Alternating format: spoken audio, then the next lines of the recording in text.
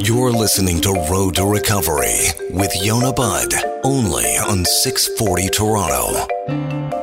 I want my kid back in school, but I gotta say, I'm feeling a little nervous. Also, I think like a lot of parents and students and others out there, that there isn't going to be the testing and reporting. And it's also pretty clear the government just doesn't seem that ready to be able to sort of convince parents, I think, like me and like others, that schools are actually not going to become sources of outbreaks.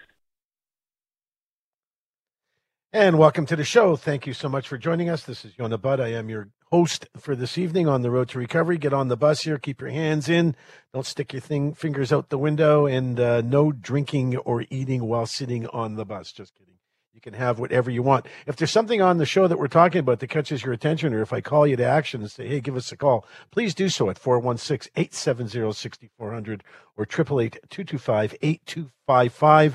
We're just sitting here waiting to have you give us a call. I got Sophia, got Natasha, got Corey, got the whole team ready to rumble on this 15th day of January. Freezing cold out there, man. I know it was really sunny today. It looked like it was kind of deceiving, right? Like, come on out. It's really sunny and warm. Come on. And then you get out there. It's like, OMG. I can't believe how cold it is. You know what? I've got to tell you something. You know, when you're not busy being concerned about the weather, a lot of parents are concerned about whether their kids are going back to school or not. And, you know, you heard the clip on the outset of the show, the beginning of the show. And, you know, we're kind of where we're at is there's a lot of parents that are really happy their kids are going back to school because, frankly, we all know, finally, everyone's waking up to the fact after a year and a half of people like me and my colleagues and experts in the field, psychiatrists, psychologists, emergency room doctors, family doctors, all the experts that are there that can deal with kids and what they need, all saying, send them back, send them back. So finally, the chant is being heard, and the kids are going back to school on Monday. And I couldn't be happier for every kid that's going back to school that really wants to go, because most of them really want to go, and for the parents, because we all know that's where they belong, right? With all of their cohorts, with their buddies, you know, they're able to do and say and conduct themselves in stupid ways like teenagers and young kids are supposed to do. That's how they grow up, and absolutely give them an opportunity to be kids. And that's what we've robbed them from, or robbed them of, over the last period of time here. So what we're talking about here is this mixed feeling from parents. You know, one mother in Mississauga, her name is Alexa, says she's nervous about sending her teens at 16, 15, and 13 back to school, given the surge of COVID-19. Now, we're all hearing that the Omicron being what it is, if you're, you know, healthy and you're not immune compromised and you're not senior and you don't have other things going on, other medical conditions, this Omicron is like a bad flu. At worst, it's like a bad flu. She says, I'm terrified, but at the same time, I do understand the benefits, especially from a mental health perspective. Hello. We got to do this, man. There's not even a discussion. But she's a little terrified of what's going to happen. Premier Ford's warning of a tsunami of COVID-19 cases said kids would learn online until at least January 17th. Highly dramatic. So really what the school board wanted and what the government wanted, and, you know, good on them for waking up and realizing they needed it. They were buying time to distribute masks and put more HEPA filter systems in, and at least on the outside, look like they're doing something. So I'm happy the kids are going back. HEPA filters, no HEPA filters, they're going to be just fine. It's uncertain when and how many rapid and lab-based PCR-type testing is going to be available in the schools. They sent home a whole bunch before the holidays, 5 packs to pretty much every kid in school. And here we are, right? So everybody's getting ready to go back. They're all ready academically. Absolutely. Everything's in place, according to Kathy Abraham. She's the president of the Ontario Public School Boards Association. We have got time to be ready, and we've, like we said all along, we want the kids back in school. We do everything we can to keep them safe. A pediatrician in Toronto, Dr. Anna Banerjee, says, she's also a University of Toronto professor, says that the province is balancing two different risks, the risks of kids getting COVID and the risks of kids being online for a longer period of time. I don't think there's a question of balancing risk. I think we're finding that more kids are messed up mentally, emotionally, and psychologically than they are physically. We've got 2 years, almost 2 years under our belts, my friends. and I'm talking to anybody who's governmental or is on a board of some sort or is involved in schooling, a parent that's hesitant, send them back. It's where they go, right? It's where they go. So that's exactly that, that's exactly where we need to be, right? We need to have our kids back in school. We need to be able to focus on our jobs. And I think that the solution for us is to move forward. And if our kid gets sick, then you take care of a sick kid.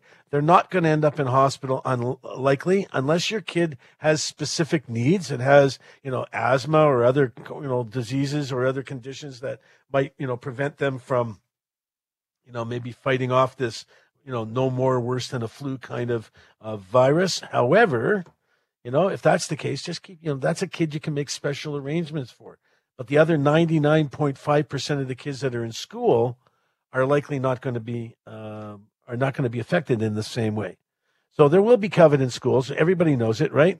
And the unvaccinated kids are the ones that are going to be at risk. So if there's parents that are concerned about their kids going back to school, buy them a good mask system, right? There's a not HEPA. There are the N95 type mask systems. They can, use them. You can change the filters, so on and so forth. You can get them so they're comfortable for their face. There's small ones, big ones, large ones, everything in between, right?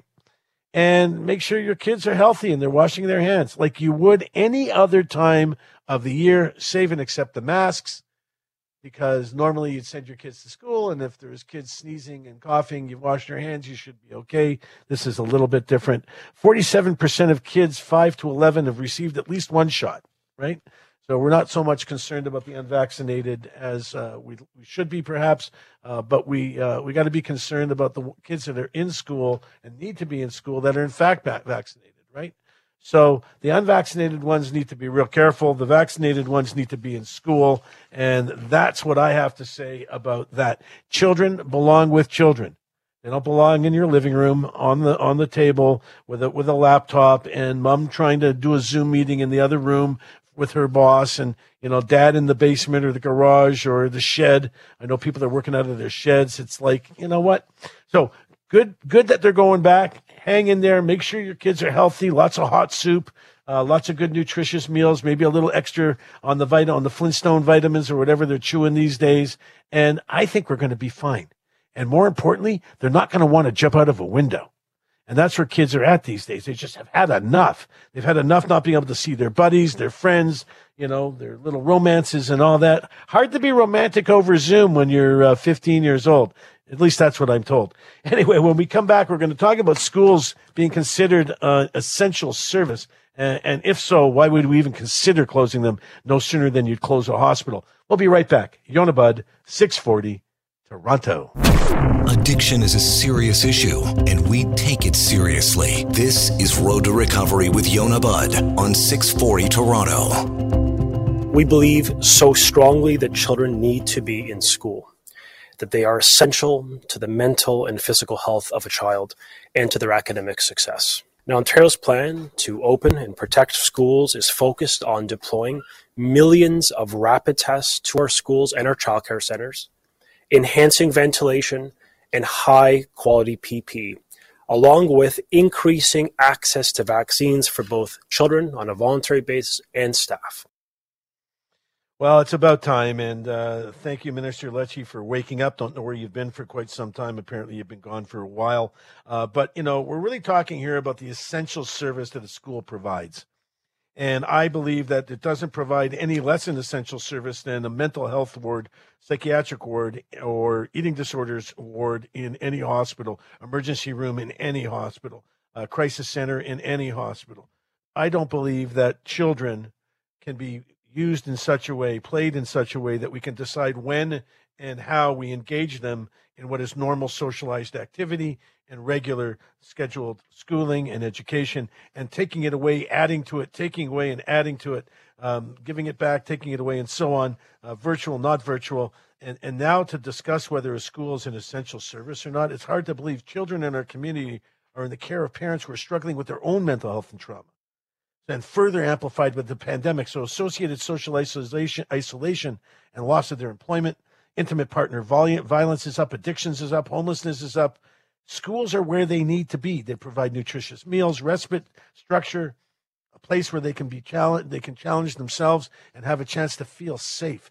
Health and safety in the community. Schooling is essential to any community.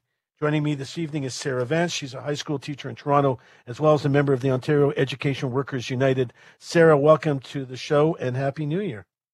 Hi, thanks for having me. That's a pleasure. So, schools, essential or not?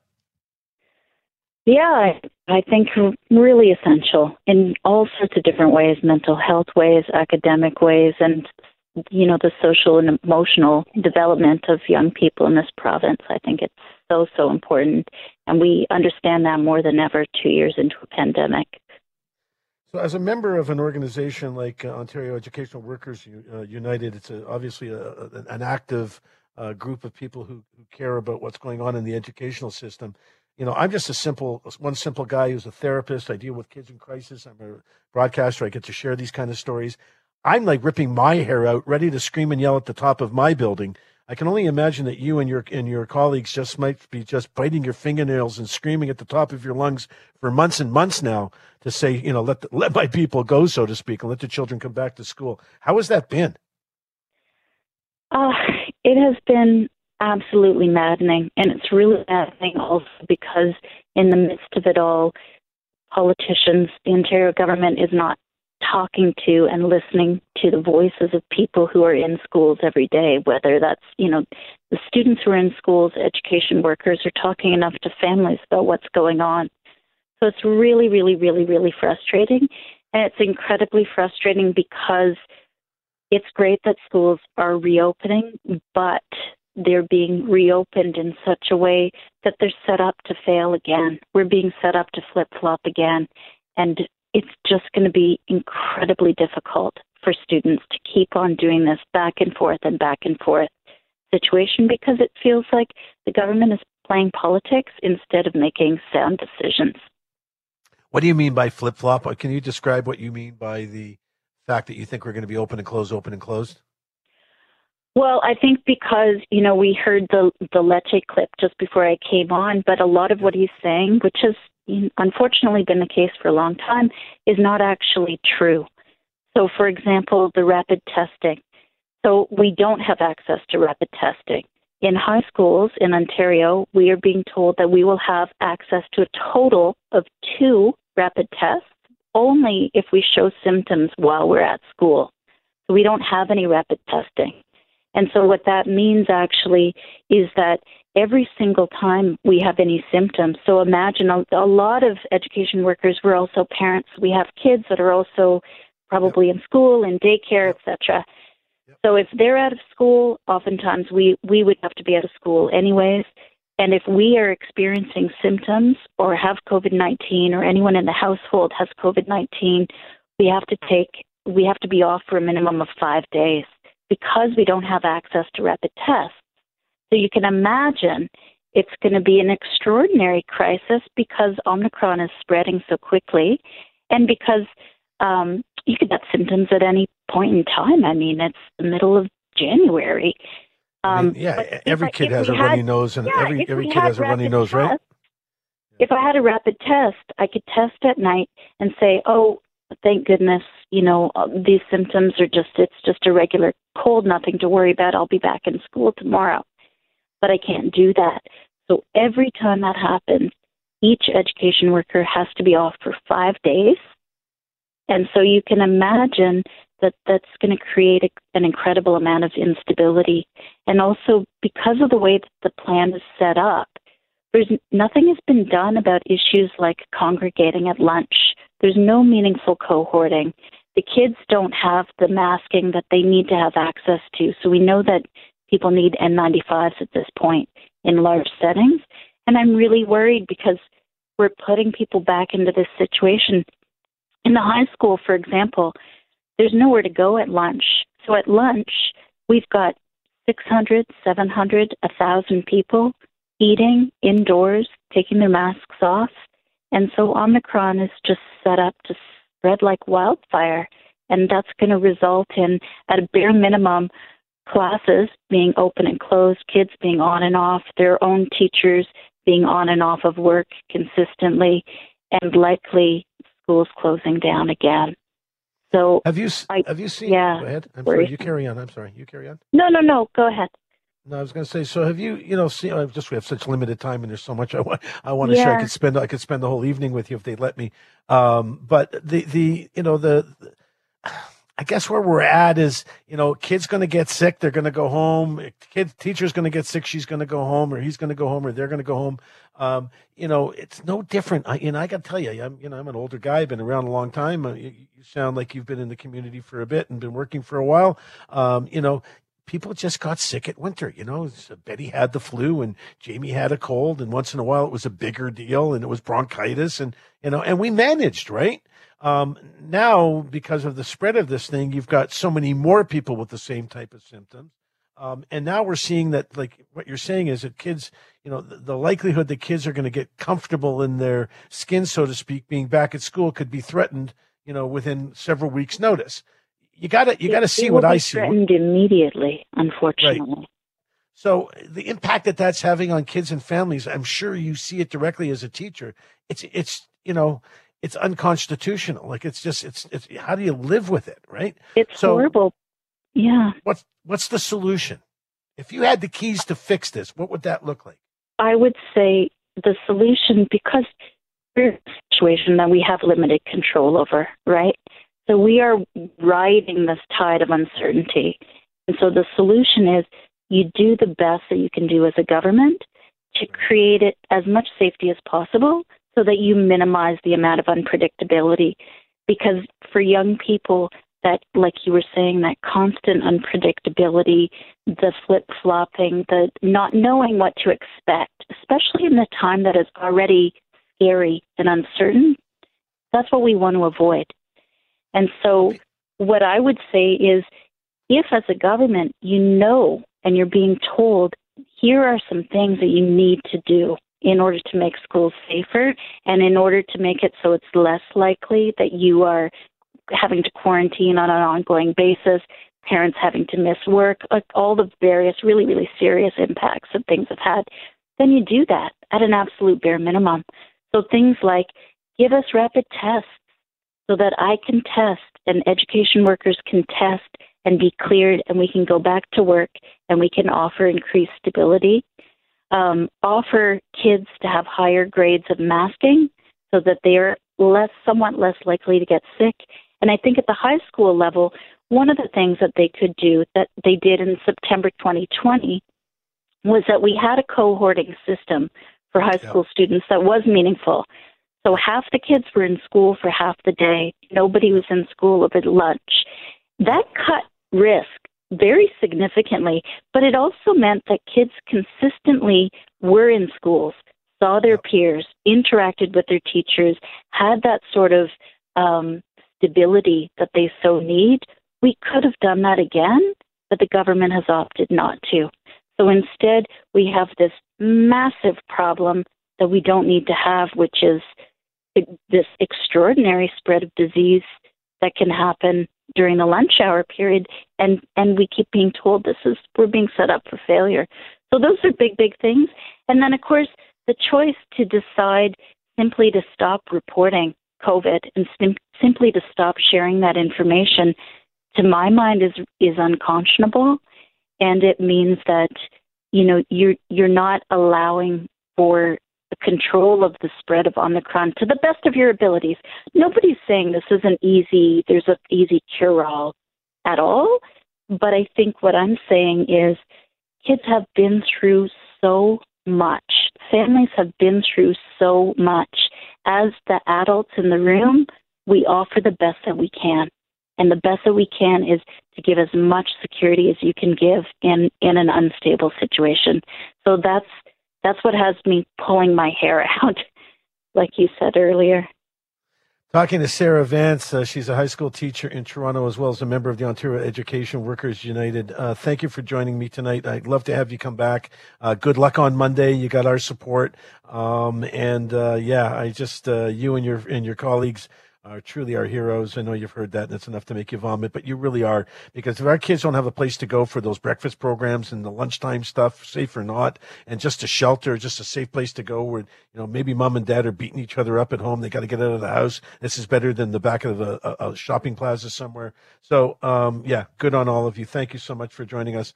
When we come back, we're going to flip the switch a little bit just to add a little bit of levity and some softness here. We're going to talk about Coach Cal. He's a kid that brought Ellen DeGeneres to her tears, Canadian kid, actually, from just north of Peterborough. Talk about the impact he's having and how a kid becomes like that, right? Anyway, Yonah Budd here, 640, Toronto. Welcome back to Road to Recovery with Yonah Budd, only on 640 Toronto.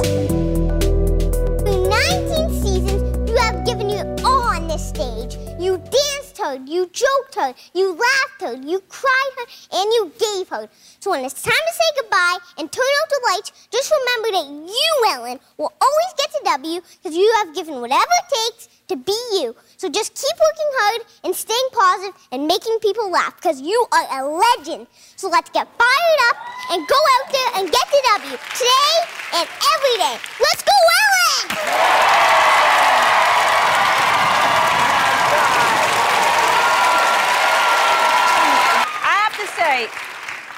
I know a lot of fancy people. I know a lot of people, and what you just said to me means more to me than what I can possibly convey to you. Well, you got to like a kid like that. Welcome back. This is Yonah Budd here on the Road to Recovery. We're talking about Coach Cal. We were trying to get him on the air with us tonight, but a couple of things. They wanted a whole bunch of money, and it was past his bedtime. So, Coach Cal, I got to tell you, I saw the clip. I heard it a couple of times. Really liked the story. I'm going to spin it into positive modeling for kids here in a second. But the kid scares me a little bit. He's 7 years old, and he had me going rah-rah, and hard to get me to do that. So, good on Coach Cal. How does a kid get like that? How does a child learn to have the confidence and to be in a position where they're able to get up in front of an audience, in front of a locker room full of athletes, and pitch them for a great game and motivate them and so on? That's what this kid do. That's what this kid did. Excuse me. He did a pep talk after for one of his hockey teams here, young hockey fan, and he just lives north of Peterborough, and he did this locker room pitch for the hockey team. And they were so motivated by him that they continued to have them in her life. Anyway, somehow Ellen found out about it, flew him to L.A., and they recorded the segment. How does a kid get like that? I haven't met the parents. This, by the way, the hockey team was the Peterborough Petes of the Ontario Hockey League. Not a nothing team, right? So, I mean, this kid was not in a house league locker room, in some real professional hockey locker room, and motivated these guys, and they followed him. They followed his motivation. How do you listen to a 7-year-old? Maybe we should do more of that. Maybe we need to listen to our children just a little bit closer. Maybe we need to give them a better opportunity to express themselves. Maybe we need to give them a chance to speak from the top of a podium. Maybe we need to give them a voice. And I think that's what this is a spin-off for me about. It's about giving children a voice, giving young people a voice. When you give them a voice and they're heard, it takes a lot of the strain and the stress away from being a child. When you give someone a voice, when you give a child a voice, when you pay attention to them, when they know someone's listening, it takes away from the desire to go and hurt yourself. When you teach a child that we do care and that what they have to say makes sense, and even if it doesn't, we're listening anyway, it keeps a kid from drugs and alcohol, likely. If you tell them that they're wanted and that what they say has value and that the message they're sharing is impactful and that we love them for their strength, regardless of their successes, then kids are likely to find that love elsewhere, in the arms of maybe the wrong people, in the hands of perhaps the wrong influences. It's very important that we listen to our children. It's very important that we give them a chance to speak. It's very important that they learn from us how to speak, how to conduct ourselves, how to share a message, how to display being unhappy with a situation What does pissed off look like when you're an adult? When you're a child, perhaps it's a rant and a rave. A rant and a rage, excuse me. Maybe as a child it is too. Maybe that's the solution. Everybody goes to the garage and hits the heavy bag. They take turns putting on the gloves, and of course there's gloves for the little ones too. And when you're angry and upset with the world for whatever reason, you can go outside and punch that heavy bag. And then go write your thoughts down on a piece of paper. And then go out and tell the world that the world is a great place to live, and here's why. It's not like Coach Cal was fighting some kind of horrible disease and came out the other side, and that's what motivated him to go out and share his information. I've seen those kinds of kids, and they're remarkable to watch and listen to. It's just some kid up north, Lakefield, Ontario. Just, thought he could share a message and get people motivated. Loved it. Loves talking to people. He didn't get like that from nothing. It didn't just come from nowhere. I got to believe if I had an opportunity to interview the parents, we would find collectively, you, the audience, and me, the interviewer, that the parents are, in fact, the folks that modeled for this kid in some way, shape, or form, intentionally or unintentionally. But one thing for sure, no one in this child's life has told him he can't speak up. No one in this child's life told him to sit in the corner and shut up and be a good boy and speak when you're spoken to. Children are supposed to be, or speak when they're spoken to. They're supposed to sit and listen, sit on their hands and keep their mouths shut. No, absolutely not. That's not how this game is played. That's not how children end up being healthy. That's not how children end up with a confidence that they can do anything in the world. Like Coach Cal. Like he says, you got to go out and get the W. And if you do your very best and you do the best you can and you show that you're trying and all of that, you get the W. The win doesn't necessarily mean the most points on the board. Sometimes the W comes just from trying. Sometimes the W comes from just getting outside of your comfort zone. Sometimes the W for a child comes from having the opportunity to speak and share their voice and share what they're happy with and what they're unhappy with. Because I'll tell you, my friends, I've been working with children and families in crisis for decades. And I'll tell you, the parents that I talk to, usually there's a sibling or two involved with the one kid that they're pointing to, and this is the kid that causes all the trouble, and he's the one coming back from the police, and the school's calling all the time because they're the ones that are, openly causing all this trouble. And I ask him, what about the other kids? And then they say, well, yeah, he's got a brother, but he's very quiet. He keeps to himself. He's really no trouble at all. He spends most of his time in his room. You know what I say? That's the kid to worry about. The one that's acting out, we can manage, we can deal with, we can help. It's the quiet ones that you have to worry about. Those are the ones you need to pay attention to. The ones that don't come up and say, my life sucks and you guys, and I hate you, and all of the stuff that they need to vent and say if that's how they're feeling. When kids don't say that, it gets bottled up inside and it doesn't come out in a good place. It's very important that they have the opportunity to get the W. It's very important that they get to be like a Coach Cal at some level. Not everyone's going to be like this kid, but many can if given the chance. Many will have an opportunity to get in front of a class and give a presentation. That's the chance in grade 4 when they get a chance to bring their toys to school and present it to their friends. That's the time you start to build a Coach Cal. First opportunity where they have to get in front of an audience and they don't want to, that's where you have to teach them and give them the confidence by letting them try it over and over and over and over again with you. Not by you writing the speech or yelling at them because they don't get it right. But every time they do it, say it's great, but we can do better. And they do it again, and you say it's great, but we can do better. And they do it again, and you say it's great, but you can do better. And then when they've done it to exhaustion, you say, you know what? You nailed it. It's perfect. You're going to walk in tomorrow, and you're going to kill it. That's what kids need to hear. That's how you end up with a Coach Cal. That's how you end up with a child at 7 who has the strength and the confidence and is comfortable enough in their own skin to get in front of a whole bunch of people and tell us we need to go out and get the W. And I'll tell you, when we come back from break here, we're going to talk to such a boy. His name is Wyatt Sharp, and he's a writer, and he's the host of the Wyatt Sharp Show. And this is a kid who spoke out about the government around school closures and so on. And we're fortunate to have him on our show as soon as we get back here from break. Yonah Budd, 640, Toronto. Live, interactive, and here to assist you if you need help. Dealing with addiction, mental health challenges, and more. This is Road to Recovery with your host, Yonah Budd, only on 640 Toronto. Hey there, and welcome back. Thank you for joining us. This is Yonah Budd. You are on the Road to Recovery at 640 Toronto here. Give us a call, 416-870-6400 or 888-225-8255. As I write this, I also know that the pandemic has been unfair to everyone else. People lost their jobs, their businesses, and many face negative mental health impacts. And just like the frustrations with the school closures, many experts say that the majority of these things could have been preventable. These are the words written by 12-year-old Wyatt Sharp, who is my guest this evening. Wyatt, welcome to the show. Hello, thank you for having me. My pleasure. What am I keeping you from doing? What would you be doing at 9:45 normally on a Saturday night?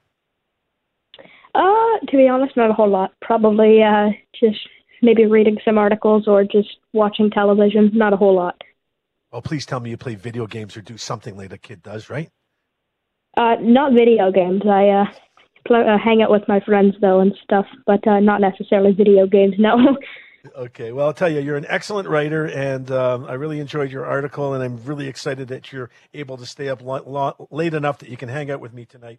Let me ask you something, man. You wrote this article, and it's clear that you wrote it with a lot of polish and a lot of pizzazz and a little bit of politicking from the sounds of it. You didn't really kind of turn the heat on in terms of how upset you might or might not be. This is a show, and I'm the kind of guy where you can actually turn the heat on and up a little bit.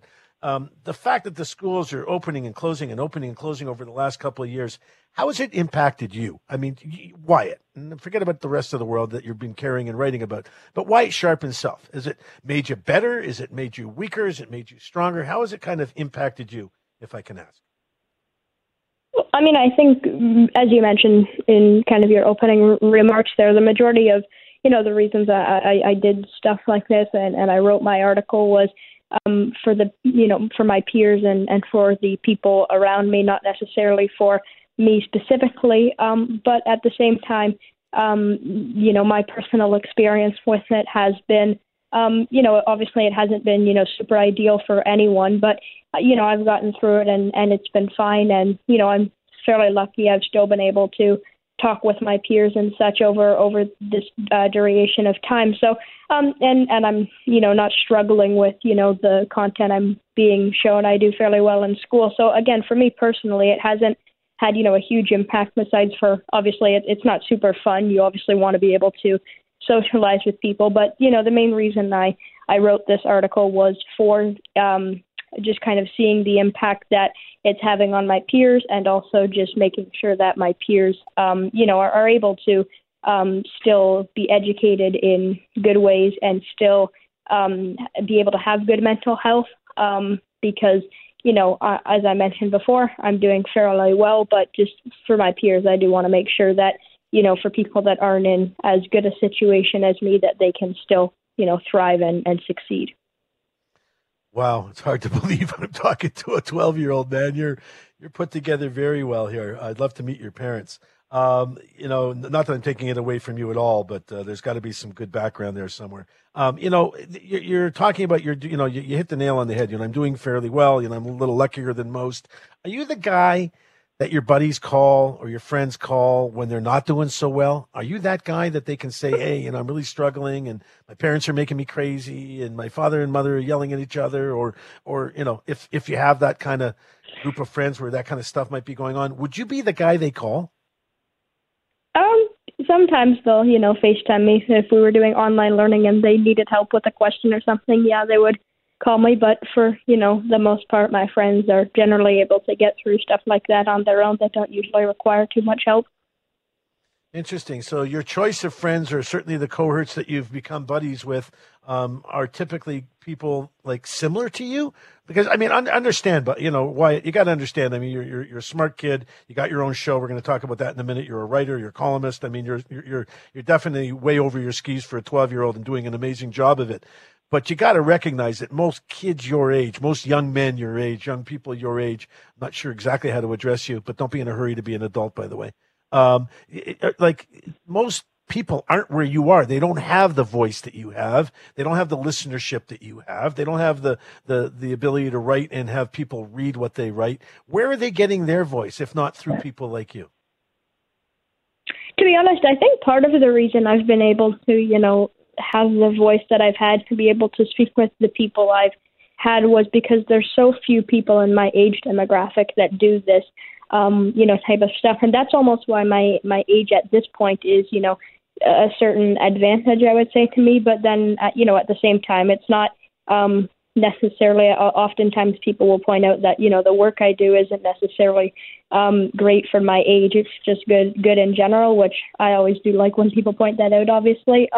So I would say that's part of the reason, mainly in the sense of, if my peers and such, were interested in politics the way that, I am and interested in kind of the civic engagement aspect of it, then I do think that, I've been fairly welcomed into kind of the kind of journalism space and writing space and interviewing space. So I would hope that, if any other young person wanted to do the same, that they would also be welcomed in, the same respects that I was. What's the Wyatt Sharp Show all about? Give me an idea. You're the host of the show. And how do people get to it if they want to watch it like me?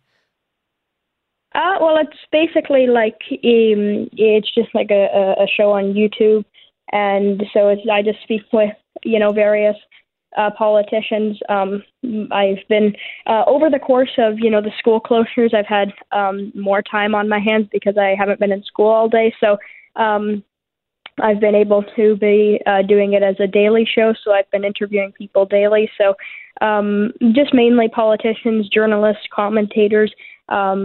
For example, just like going back to, if you look at, this week, some of the guests that I had on my show Nova Scotia Premier Tim Houston. I had Peter Mansbridge on my show.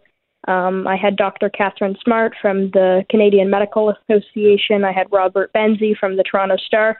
Jenny Byrne-Scott-Reid. So I just speak to people who have interesting, perspectives on various issues and who have different opinions on different issues, who are willing to, speak with me on my show about kind of the different issues that impact, the audience of my program. You never reached out to me. Well, I'll tell you what, I'll make you a deal. I'll bring my mental health and addiction expertise to your show. And then when I need an expert, because I would call you an expert on being a young person. I think that's, by the way, you said, you like when people say you write well for, whether you're a 12-year-old or not. I think you're right. You're an excellent journalist, age aside. But if you were a skier and you were writing about skiing, it would have a lot more credibility. So being a 12-year-old writing about the life of a kid in school has huge credibility. So don't be afraid of that for what it's worth. But I'll trade you off. I'll do your show if you do mine once in a while, because you're an excellent guest, by the way, just so you know. Yeah, for sure. I'd be willing to come back on anytime. Amazing. Okay, so let's get back to you a little bit. And so back to school Monday. We had an expert on a segment or so before you, a teacher that was talking about what school is going to look like. She's predicting that you're going to be in for some of the time, out for some of the time, that there's going to be a surge of illness and virus spreading and so on. What are you feeling? Are you feeling like you're happy to go back, whether it's a week or two or three, or you're feeling confident this could last longer? What are the politicians telling you? Well, I mean, they're obviously, politicians speak to, the population and to the people of Ontario through the media. So obviously they're just kind of telling me the same thing they're telling any other media and any other average, Ontarian who pays, basic and brief attention to the news.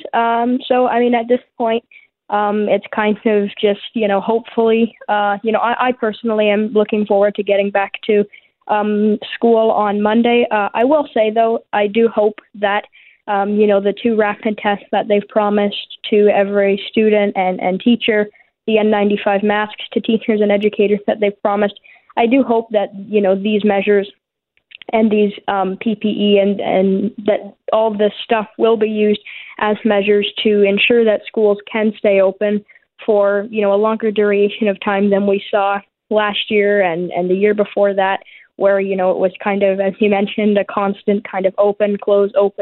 But at the same time, right now, we are getting children vaccinated. But at the same time, the vaccination rates right now it's only around 48% of children who have received one dose and only 3.2% of children who have received both doses. So, I mean, when you look at the number of fully vaccinated, that can't necessarily be used as a number of people who feel comfortable with it, because the interval between the first and second doses hasn't been long enough yet for children to get their second doses. But even when I look at the number of children who have received one dose, that only being 48% versus the nearly nearly 48% versus the around 90% of adults who, and by the way, these are numbers that are talking about all of Canada, versus the 90% of people 12 and older, even with just one dose, because at this point, the majority of people aged 5 to 11 have been able to get their first shot if they want, with of course, there always will be some issues. So I think the education of that will also be key in order to get people back to school. Okay, I've got less than a minute, so I am definitely going to have you back. You're an amazing guest and a wonderful young man. Real quick, what's the future look like for Wyatt Sharp? What are you, a politician? You're going to be in our business? You're going to be a broadcaster, a newscaster? You got less than a minute. Tell me real quick, what's going on? What are you going to be? It's a good question. I think just leaving all paths open, whether it's, as you mentioned, journalist, someone actually, making the decisions, whether it's, perhaps a consultant or something on, political or media issues. So there's public affairs, whatever the case may be. I think, hopefully I'll just do well at whatever I choose to do. If I was the kind of guy that would put money on somebody, I'd put my whole bank on you, young man. You're quite a young man, an interesting individual, and very articulate. You should be very proud of yourself. I'm talking to Wyatt Sharp. He's the host of Wyatt Sharp Show on YouTube. Everybody better get out there and watch it, because this kid has stuff to say. And not only is he a child, but he's someone with a great deal of depth about what the world feels. Wyatt Sharp, he was on our show. We'll have him back again. We're going to take the big break now to pay for all of this. We'll be back in a little bit. You can get off the bus, go get yourself something to eat, use the bathroom. We'll be back real soon. Yonah Bud, 640, Toronto. You're listening to Road to Recovery with Yonah Bud, only on 640 Toronto. It's very ethically problematic, because what it's going to do is reinforce social inequities, and we're going to sanction people for basically doing stupid things. So instead of thinking about how do we incentivize people to do the right thing, we're going to be punishing them for doing the bad thing. And we know very well that that's going to hit the people who are most vulnerable and probably not work either. So it's not going to be effective. Instead, we should be thinking about measures that actually continue to encourage, and that's education, accessibility, reaching out to the different communities and populations so that they continually get the message of why it's important, and that vaccination isn't an individual issue. It's a population collective issue. We're in this together. We do it for ourselves, not first, but after our family, our friends, and our coworkers. And welcome back onto the bus here on the Road to Recovery. Keep your hands in. Make sure that you're sitting with your seatbelts on and ready to go. This is the adult side of the show. First hour is generally about kids and kid-type stuff. So here's the question. You get a chance to call me right now and get yourself heard on air. 416-870-6400 or 888-225-8255. Here's the question. Tax the unvaxxed or not? Do you think it's a good idea or a bad idea? Should we be taxing the people who are unvaxxed, as it provides a strain on those that are vaccinated, our hospital systems, and so on? Trudeau says strong measures have worked in the past. He's reviewing the Quebec plan to penalize those with without a medical exemption, with a financial levy with interest, and is waiting for more details. We're waiting for more details from the province. He is waiting for more details. Trudeau is. We've said incentives and strong measures, whether it's vaccines, passports, whether it's requirements for travelers, a requirement for public service workers to be fully vaccinated. We've taken very strong measures in the past, and they've worked in terms of keeping Canadians safe. Quebec announced on Tuesday that it will introduce a financial penalty in the coming weeks for those refusing to get the jab. as the healthcare system there continues to feel the strain of mounting COVID-19 cases. Over 90% of the people in hospital are unvaccinated. Should they be taxed or not taxed? How do you feel about that? 416-870-6400, 888-225-8255 if you're out of the area here. Trudeau also said the province assured the federal government that the key principle of the Canadian Health Act, that everyone has equal access to health care without financial or other barriers. Health Minister Jean-Yves Duclos added to the Prime Minister's remarks, noting that the vaccine mandates have proven effective. On vaccine mandates, the key word here is benevolence. Both the language and the actions are there and designed to protect people. Duclos echoed his statement and relayed at last week's government press conference that he expects more stringent vaccine mandates across the country will be a topic of conversation in days and weeks to come. Do you think this makes sense? Do you think taxing people is going to work? 416-870-6400, or we just let them be. Whatever, if you're vaccinated, you're vaccinated. If you're not, you're not. And, it all works out the same in the end, perhaps. I'm not sure that's the case. I'm not sure that's how this is going to play itself out. Quebec is actually tabling this bill to tax the unvaccinated, although they're getting a lot of pushback from opposition parties, needless to say. After Premier François Legault announced the unprecedented public health measure on Tuesday, opponents called it radical, and the idea that would cause more harm than good. I don't see the phones ringing here. I don't know who's on the line. Give us a call here. 416-870-6400. Want to hear from you. This is a chance to speak up. Vaccinated people should or should not, unvaccinated people, should or should not be have a fine levied. The Premier gave very few specifics on this new measure announced on Tuesday. They said that it would be a significant financial penalty and that it would not apply to people with medical exemptions. A fee of $100, he said, would not be good enough. The intention of what he described as a healthcare contribution is not to hurt vulnerable populations, he said. What we're saying is that those people who choose not to get vaccinated, well, there will be a price to pay because there is an impact on society as a whole in Quebec. There's an impact on the costs of our healthcare network, he goes on to say. Some doctors have condemned the government's plan, saying that the idea goes against the fundamental values of public health. I don't know. What do you think?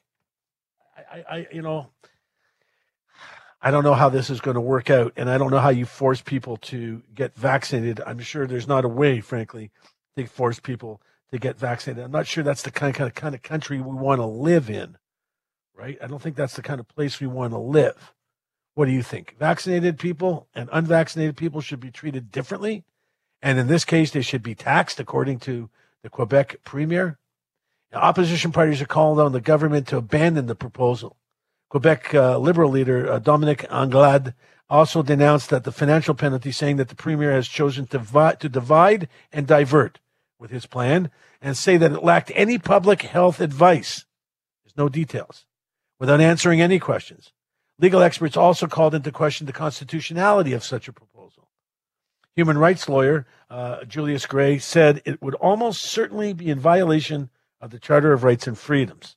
But depending on how it's argued in court, if someone challenges it, it might be a close call. I think that we're finding that a lot of our civil liberties are being called into question now under the guise of an emergency order, under the guise of the fact that the world is falling apart according to the politicians, which we all know that's not the case. And we're at a place here now where we have to be concerned. I don't believe we're going to live in a country where you're going to be forced to get a needle.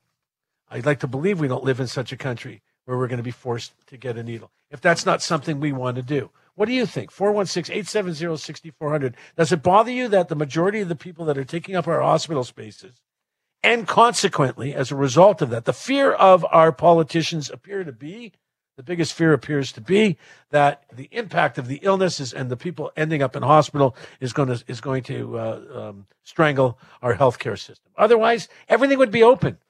We'd be back to work like normal. Restaurants would be relatively normal. Everything would be sort of normal if the hospital system, if people were just testing positive and ending up, staying home with flu-like symptoms.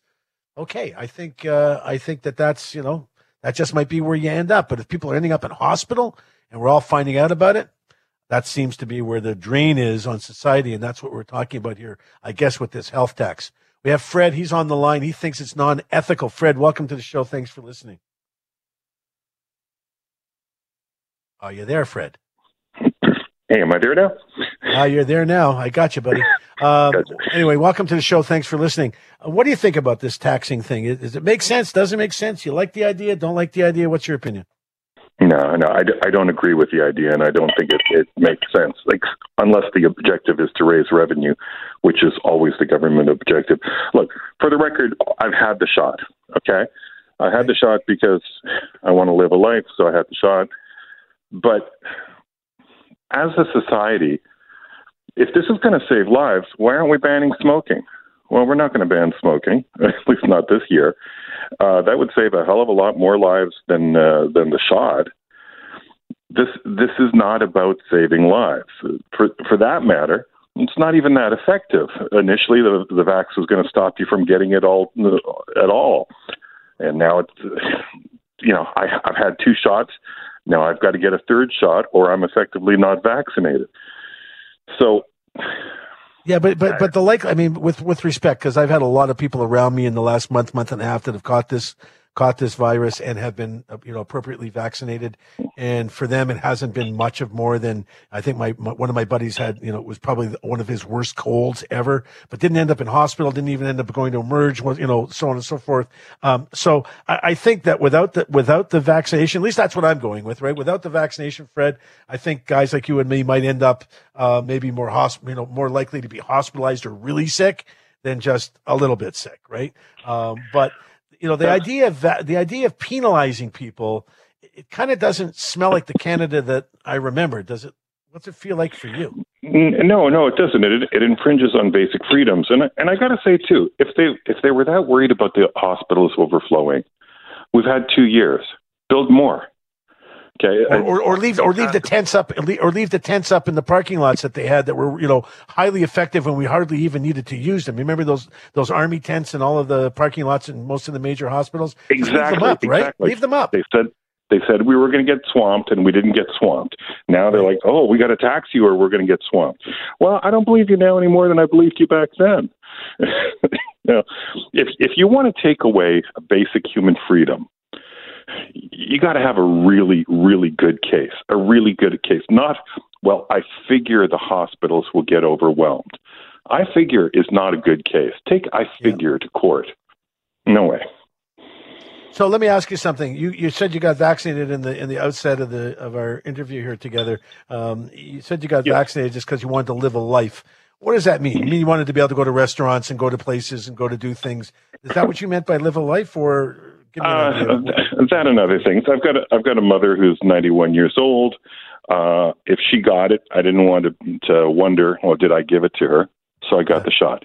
I did want to go to restaurants.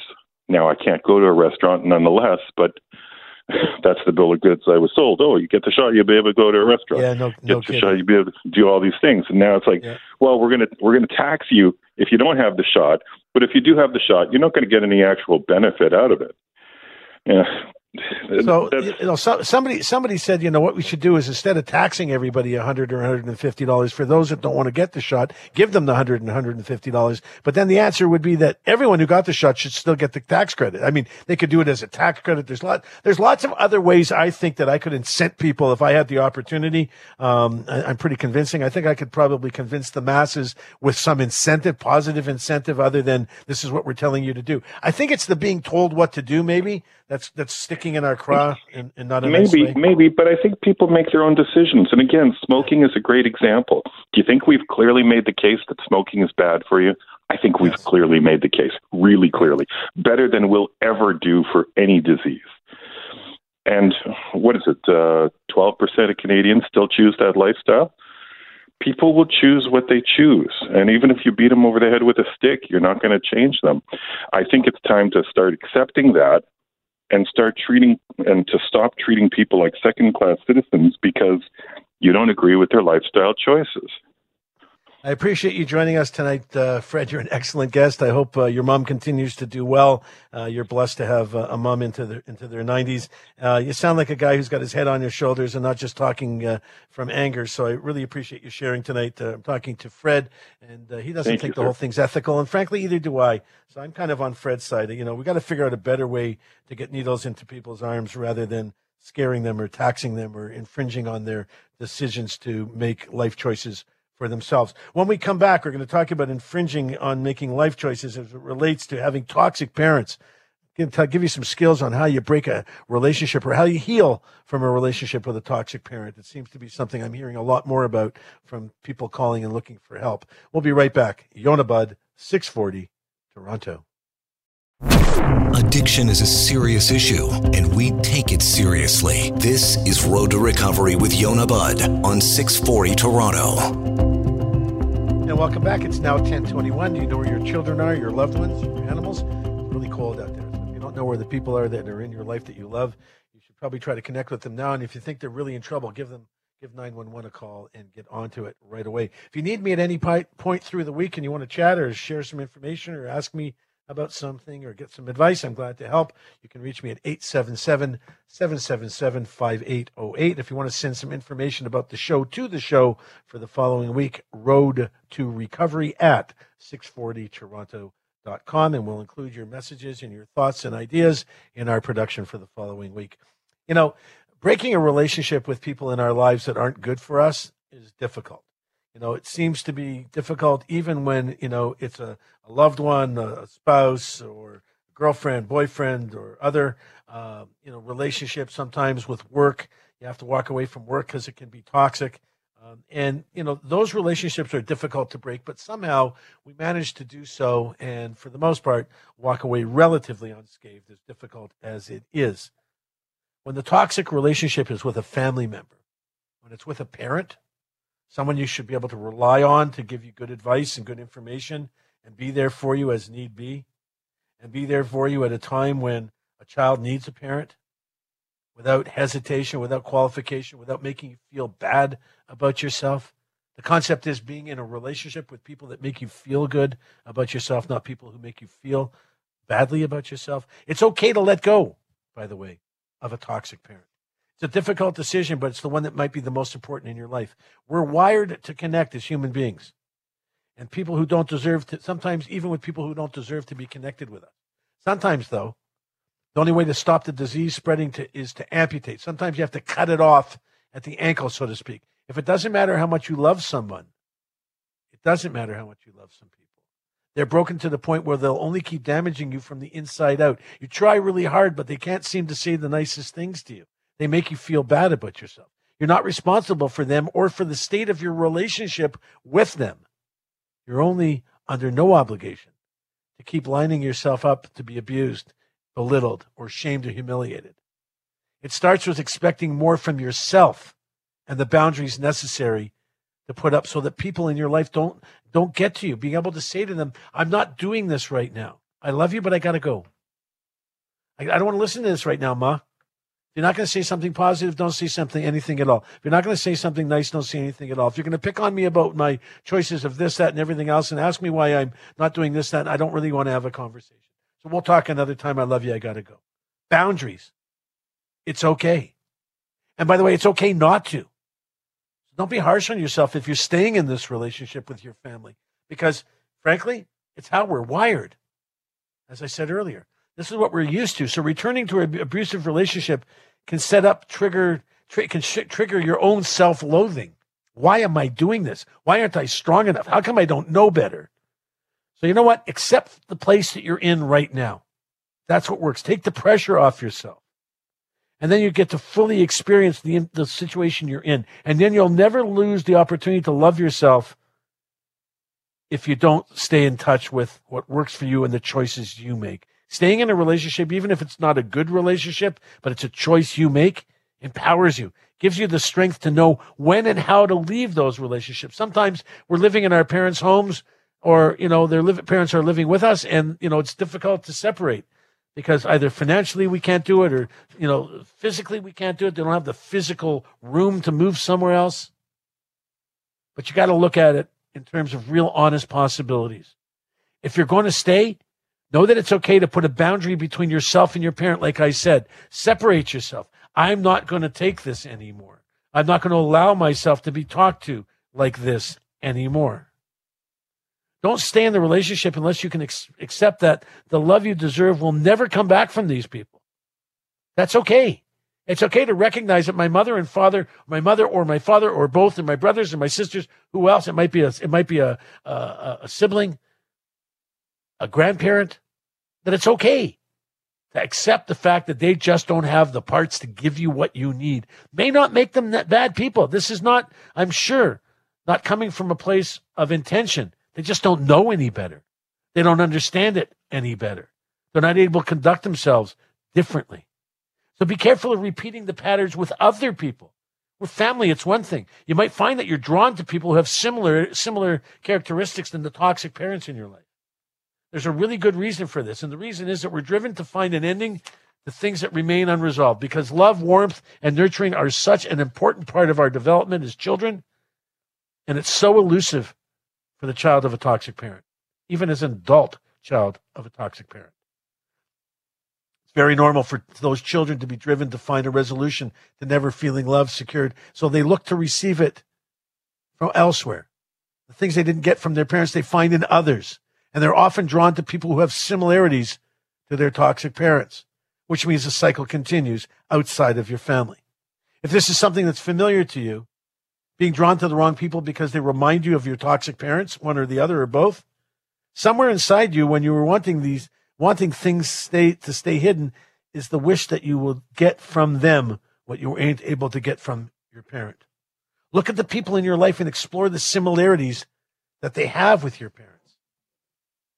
Why do they seem similar? Why do they do similar things to my parents? Why do they say similar things to my parents? And what's keeping me here? You have to own your right to love and respect. One of the greatest acts of self-love is owning your right to being loved and being respected from the people you're close to, and to really everyone in your life should be showing at least common decency and respect. Be careful of your own toxic behavior. Toxic behavior is habitual, and it will damage the members of your own little family, your own little tribe, the people that you work with, your close cohorts. People who, making the brave decision that this cycle stops with you is huge. People who do this, who refuse to continue a toxic legacy, these are courageous, heroic people that end up changing the world, not just their world. We're here to build amazing human beings, not to tear them down. If you can't say something nice to somebody or have somebody talk to you in a way that makes you feel good, don't talk to them. You're allowed to make mistakes, and you're allowed to do it on your own. Because the more mistakes you make, the more you learn. As long as you don't keep repeating the same ones over and over and over again, you're learning something. It's something you've been able to lead to believe by a parent that you're not supposed to do. You're not allowed to make a mistake. Well, make them now. It's never too late. Make plenty of them, lots of them, heaps of them. Give yourself permission to try and miss. Because the only thing to be guilty of is not trying at all. There'll all be all kinds of hit and misses in your life. Write a list and get yourself a rubber band. Write a list of the things beside each belief. Write down the beliefs that you hold back, the things that you hold back. And beside each belief, write down what that belief is costing you in way of your life. Has it cost you relationships, happiness, freedom to be who you are, to experiment, to explore? Write it and then rewrite the script based on knowing what you know. And if you find that you can't change that behavior, put a rubber band or a hairband or something on your wrist, and every time you catch yourself thinking of some of the old thoughts, just give the band a little flick. Not enough to hurt yourself, just to pay attention.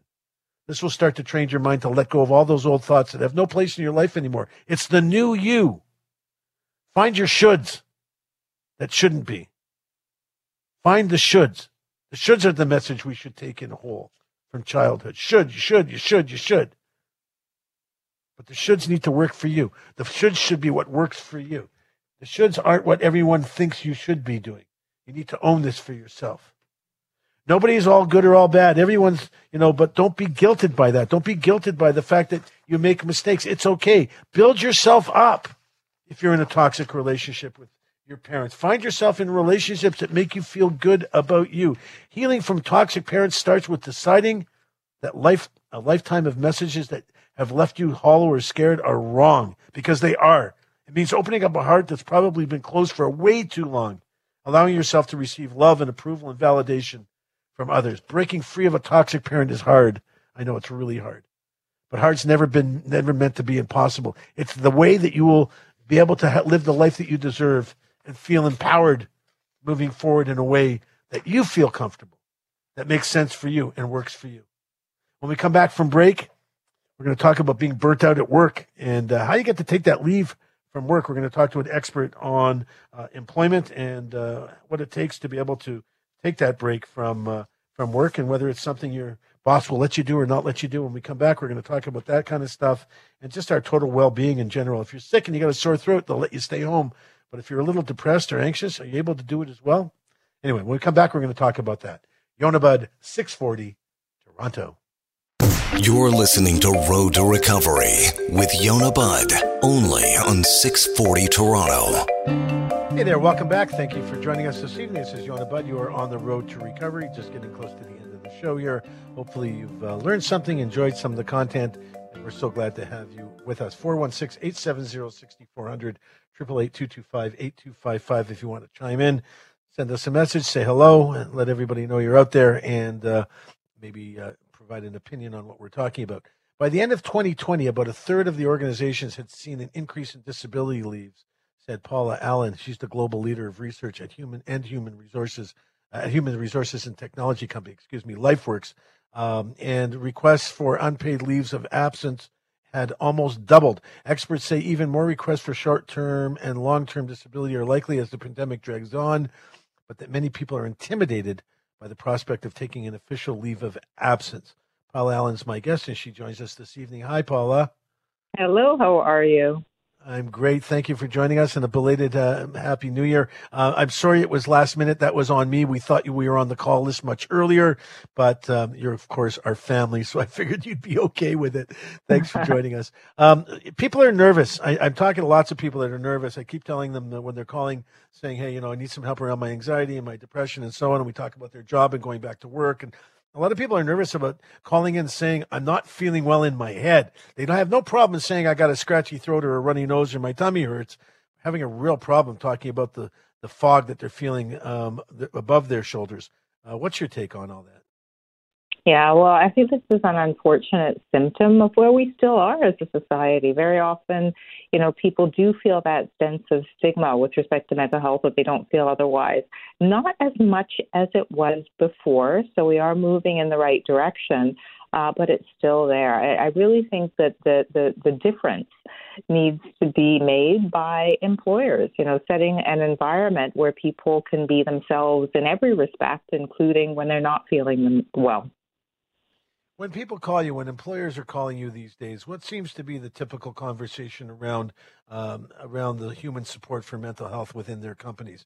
Are they looking for ways around it? Are they looking to tackle it for the most part and come up with solutions? They're looking to figure out kind of what the baseline is or what the bare minimum might be for them to provide something that looks and smells like mental health care, but not really. What's the sense of the people you're talking to? What do you get from them? Well, I think that actually is, I think, a good news story. The conversations around mental health and more employers are reaching out, wanting to have this conversation in a very positive way. Really being very concerned about what's happened over the last couple of years in terms of everybody's mental health and well-being. I mean, it's hard to ignore that this has really been a big disruption in terms of our overall well-being and our anxiety and everything that you would expect. And they are concerned. So most of those who call us are really wanting to know how to best support their employees, how to support people in a respectful way, how to deal with the stigma that I had just mentioned before. There's a lot of questions that are questions leading towards positive outcomes, in my view. But having said that, those are the employers who call us. Not everybody really has that understanding yet. So I think shows like this are very important to make sure that awareness that this is something that is on the business agenda are so important. I know I have people say to me all the time, hey, I've used up my sick pay. My wife wasn't well. She got COVID. I had to stay home and take care of the kids. I've used up my sick pay and my vacation pay. I'm not feeling well. I really shouldn't be going to work, but I can't afford to stay home. Are companies providing for extended sick days, if you will, because short-term disability, I mean, none of that stuff kicks in unless you're a couple, 2-3 weeks out, right? So if you're off for 5, 6, 7 days, 4, 5, 6, 7 days, might be a week, a cycle in a week's paycheck, might be enough to devastate a family not having that income for that week. How are people supposed to get past that? This is one of the big political debates as well. Most larger employers do have coverage for that time in one way or another, whether it's sick days that you have as part of your benefits or whether they discontinue your salary until some other system kicks in. But there are a lot of employers, particularly smaller employers, 5, 4 employees, those who really are just don't have that focus on benefits, who might not. So this is a difficult situation because I do think overall it would benefit employees, even if a smaller employer is able to cover that short period of time. Many can't, and that's where the call from a political level has come from a number of people. Well, I think that's also what's driving people to go to work with an illness. I mean, I can tell you stories that I've heard in the last week and a half, where someone mentioned to me that they were at work and they, so on and so forth, one of their coworkers came to the office. Clearly, they were sneezing and they were coughing, and it turned out that 2 days later they actually did get tested and they actually did test positive, and then they had to end up closing down, half the law firm because of the exposure that this person had. They were working in the mailroom, so people are making decisions to come to work not well because they can't afford to stay home. They don't have that extra backup. They don't have a little cushion in the bank. They don't have what's needed, and they don't qualify for that $300 benefit, as low as it is, because they may not be off long enough. I mean, it's, even taking the time to go get a PCR test and standing in line and doing all that in a facility can cost you a half a day. People are going to the doctor because it could cost them a half a day. Some aren't getting the shot because they can't find the time in the day to go and they can't afford to miss work. We seem to be really missing the cushion that we should be providing, I think, as employers, to make sure if someone's sick, they can stay home. These are extraordinary times. Do you think that that's something coming, or are we going to just kind of let these people fall off to the wayside and keep seeing the spread of this virus by people being forced to go to work when they shouldn't? I think we'll get a fair bit more sophisticated about how we deal with this. So I think the pandemic has really made us aware of how important it is to make sure that if you are a risk to yourself or someone else, you shouldn't be working. I mean, it's not worth it to actually put yourself or somebody else at risk, and it can have reverberating consequences. So that's something that we should have all known before, but the pandemic really brought it to the forefront. But the other thing is that employers are being creative. Sometimes you're not able to go out and you might infect someone else, or even if it is from a mental health point of view, you might not be able to do all of your job, but you might be able to do some of it. And there's all sorts of research that says that, if you can adjust the job, maybe the person doesn't come into the workplace, maybe they can do something at home, maybe they're not doing the full job because, you can't have them interface with other people, but they're doing part of the job. That sometimes works well, particularly if it's a long-term issue. But of course, there's always those situations where you just need to take that time off, and it does need to be available. And you know what? If companies are actually doing the math, I mean, that's not my strength, but if companies are actually doing the math, they're going to come to the conclusion that it's worth paying someone to stay home for a week than it's going to be to have the office closed down for 10 days because everyone has to go home. You'd think that would make sense, right? The mental health piece, let's get to that for a second. It's, if you're sick with COVID or you got a virus, that's one thing. I have some patients that have called, some people have called to talk about their situation because their doctor, they're required to get a doctor's letter around their mental health in order to actually qualify for the short-term disability or even time off based on mental health. And a lot of people can't get in to see someone who's licensed and in a position to do a proper assessment, diagnosis, or write the letter, so to speak. It becomes a problem. I had somebody say to me, I can't get in to see my doctor for 3 weeks, and my employer is saying if I don't provide a letter in the next 72 hours, I got to come back to work or face the fact I might be fired. How is that going to work out for people, do you think? Well, I think number one is if you're not able to see your doctor, you're not able to get it's not just a medical note issue. You're not getting care. And I think that's the thing that kind of it gets into my antenna. There are ways you can get help from a mental health point of view. That would be first and foremost in my mind. The Ontario government has a program, My ICBT, that's free, that's accessible, that's online. You should really contact your doctor and make sure that other arrangements are made, if possible, video counseling or video consult, either with them or with a colleague if they can't see you. So, hopefully, and it's very hard when you're actually feeling not yourself, when you're feeling drained, but hopefully you have an advocate in your life who can help make sure that you get that care. The second issue is the medical note for the workplace. And a lot of workplaces are becoming more lenient with respect to that. They're trusting their employees. It's a big thing to come forward and say, I can't work because my health is compromised. And very few people say that, say that frivolously. And there is some issue with it, doctors spending time on writing the notes because they want to spend time on care. So sometimes it's a little bit longer.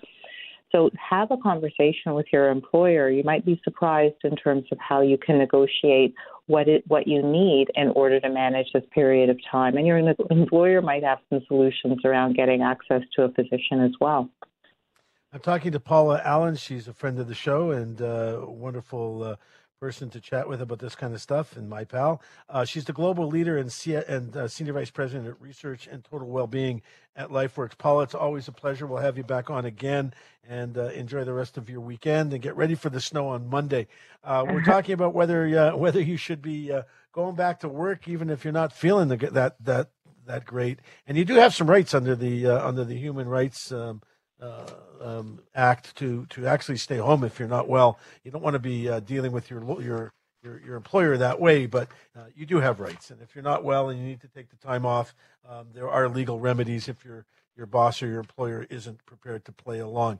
When we come back from break, we're going to talk about masking. I know you don't want to talk about it, but if we're going to wear one, let's learn how to wear one properly, especially for you and your kids. I see lots of people walking around where the sides of them are wide open. Lots of particles can get in there. It's completely useless. If you're going to be uncomfortable, you may as well wear something that's going to do the job. So when we come back, we're going to talk about masking and what that should look like and how you can do maybe a better job of it. And, send you out there with as much help as possible. Yonah Bud, 640, Toronto. You're listening to Road to Recovery with Yonah Bud, only on 640 Toronto. And welcome back for the last segment of our show. This is Yonah. You are on the Road to Recovery. You're in the studio with myself and Sophia and Natasha and Corey. And we're glad you could join us tonight. Give me a call here. We got about 8 minutes. 416-870-6400. If you're outside of the area, 888-225-8255. Masks, how you feeling about them? You have what's your favorite combination? Well, if you can get the N95 or the KN95 masks, those are the ones that kind of look like a clamshell on your face. They seem to be the best. They're relatively comfortable, actually, in terms of actually wearing one, because they don't touch your mouth. It's a little closer to not as close to your face, the actual mask itself. A little more room to breathe in there, and they fit nicely around the mouth, chin, and nose area, which is what's critical here, right? So if you're looking to try to find one or buy one, you can, get them on Amazon or local stores. You can find bulk deals on N95 or KN95 masks. But cloth masks, they work too, okay? So that most Canadians have accumulated over the last 21 months. I must have 16 of them here. But there's things you can do, because those cloth masks, if worn and adjusted properly with the earpieces, if you wear them with a couple of layers inside, so you can actually buy fabric or filters for fabric masks. So generally fabric masks has 2 layers of fabric, and then there usually is a pocket to put something in. So that could be a filter. You can buy filters, or you can take some paper towel from home and sort of fold it into a filter that fits nicely in your mask, because you want as many layers as possible. So the layering is very important. Okay. So it's very important that there's multiple layers to filter out the particles in and out. And the second thing is making sure that the sides and the chin, and just the whole mask fits tightly. So tightly in terms of making a good seal around your face. If you have a beard like I do, you have to make sure that your beard isn't impinging on the ability of the mask to open to be properly sealed. So perhaps you got to pull it down over your beard a little bit tighter. For those that have bigger beards, there are different kinds of masks available. But there's filtering out, providing filtration through a cloth mask works very well as well. Experts such as Peter Juni, the head of Ontario Science Table, said that the single-layer cloth masks are no longer considered reasonably effective, and reducing transmission amid the spread is, they're not going to do much, right? So the issue here is if you have a single layer, ability to filtrate is absolutely minimal. So add something to it. A couple of layers is something else. Some people are wearing 2 cloth masks. Some people are wearing a cloth mask with a hospital mask underneath. The more layers, the better. Fit is critical. Fit is critical. I can't tell you that enough. They got to make sure that they fit nice and snug so particles can't get in and out. Surgical masks that cover the nose and the mouth that has a snug fit with a good quality mask on top, right? They're suggesting that that's not a bad way to go. Disposable surgical style masks are generally easy to source in bulk and can somewhat effective if a cloth mask is placed over it. Like I said, some people are wearing 2 hospital style masks. So you want to make sure that the more layers, the better, and that everything should fit nice and snug around your face. Okay. And if you're sitting there going, okay, masks, they're a waste of time, they're useless. I don't think so. I was a naysayer in the beginning of all this, at the end of 2019, when this was starting to break. I was talking to some people on air at a different network, and I was saying, we were talking about how people are walking around, people from other parts of the world where wearing a mask is just a normal thing, an everyday thing. People are walking around, wearing a mask like they're back in their country, and what blah blah blah. And then within days, we were told that everybody should be wearing a mask. So the masking concept makes so much sense to me. If you're going to be out and about, and there's people coughing and sneezing or potentially spreading something they don't even know that they have, you're best to filter it out the best you can. So good filtration, nice snug fit, and washing your hands constantly is the best chance you're going to have at avoiding this thing, vaxxed or unvaxxed, right? And kids, by the way, kids should be wearing masks as well. The conversation should be whether they should be wearing N95 masks. Well, it's hard to fit a kid into an N95 respirator mask because there's not that many out there for children that are that size. But you can look and you can find them that the child will need to be adjusting regularly throughout the day. It's not necessarily the right choice. So what you're really looking for is a snug fit for the kid, the same as an adult, and the kids are willing to use something most of the day. So if you have N95s and they don't fit well over their face and they're uncomfortable, they're not going to wear it. So what we suggest is kids wear masks that they like. Some of them have, animal figures on them. Some of them have, video game figures, figures, colors, balloons, things that make kids feel more comfortable around them, and adding filtration. So adding folded paper towel, a napkin, folded napkin right out of the box gives you lots of layers of protection. And you got to wash these things, right? If you're using a reusable cloth mask, you need to wash them on a regular basis. So I wash mine every day. If I'm outside, if I'm not outside, I don't wear a mask. I'm inside my home. I don't need a mask. When people come here, they're wearing a mask. I don't usually get close enough to them to have to wear a mask, but outside I wear a mask, and I wear a version of masks when I'm active. I wear something made by Under Armour. It's an Under Armour sports mask. It's got 5 layers. It's not doesn't have room for filtration, but it fits beautifully. Doesn't touch your face. It fits all the way around. It comes in lots of sizes, including kids. They're about $30, but they last forever. I've got the same one now. I bought 3, and they're all, I rotate them daily, and they've been great for the last couple of years. So wash them regularly. I just do hand soap and hot water, and then just hang them up, and by the morning they're fine. So if you can't get the right mask for your kid, get masks that you think they're going to wear that they're comfortable with, and as a result of that, they're likely to keep it on their face. If they're not comfortable, they're not going to keep it on their face. It's just the way it works, right? And you want to make sure that they're wearing them as often as possible. We're in some crazy times, my friends, but it looks like there's going to be some hope on the horizon. Kids are back to school on Monday. That's a good beginning. I'm hoping in the next week or so, restaurants and such will begin to open again. I'll be able to go to the gym like I'm supposed to. I'll be able to go to virtual golf like I signed up for. I seem to sign up for all kinds of things when you can't go and use them. But I'm hoping that that's going to, work itself through here in the next week or so. You're an excellent audience. I love you. Thank you so much for your patience and your attention. We're going to see you again next week. Lots to do. Remember, love the one you're with. Give people around you a hug. Let them know that they're special. Everybody is special. Let them make sure that they know that, because that's what we need more than ever today, is people to know and recognize us for who we are and how special we are. So we'll see you next week. Take care of yourself. Be safe out there. Wear your mask like you're supposed to. And we'll do this again next Saturday night at 9 o'clock on the Road to Recovery. I'm Yonah Budd, 640 Toronto.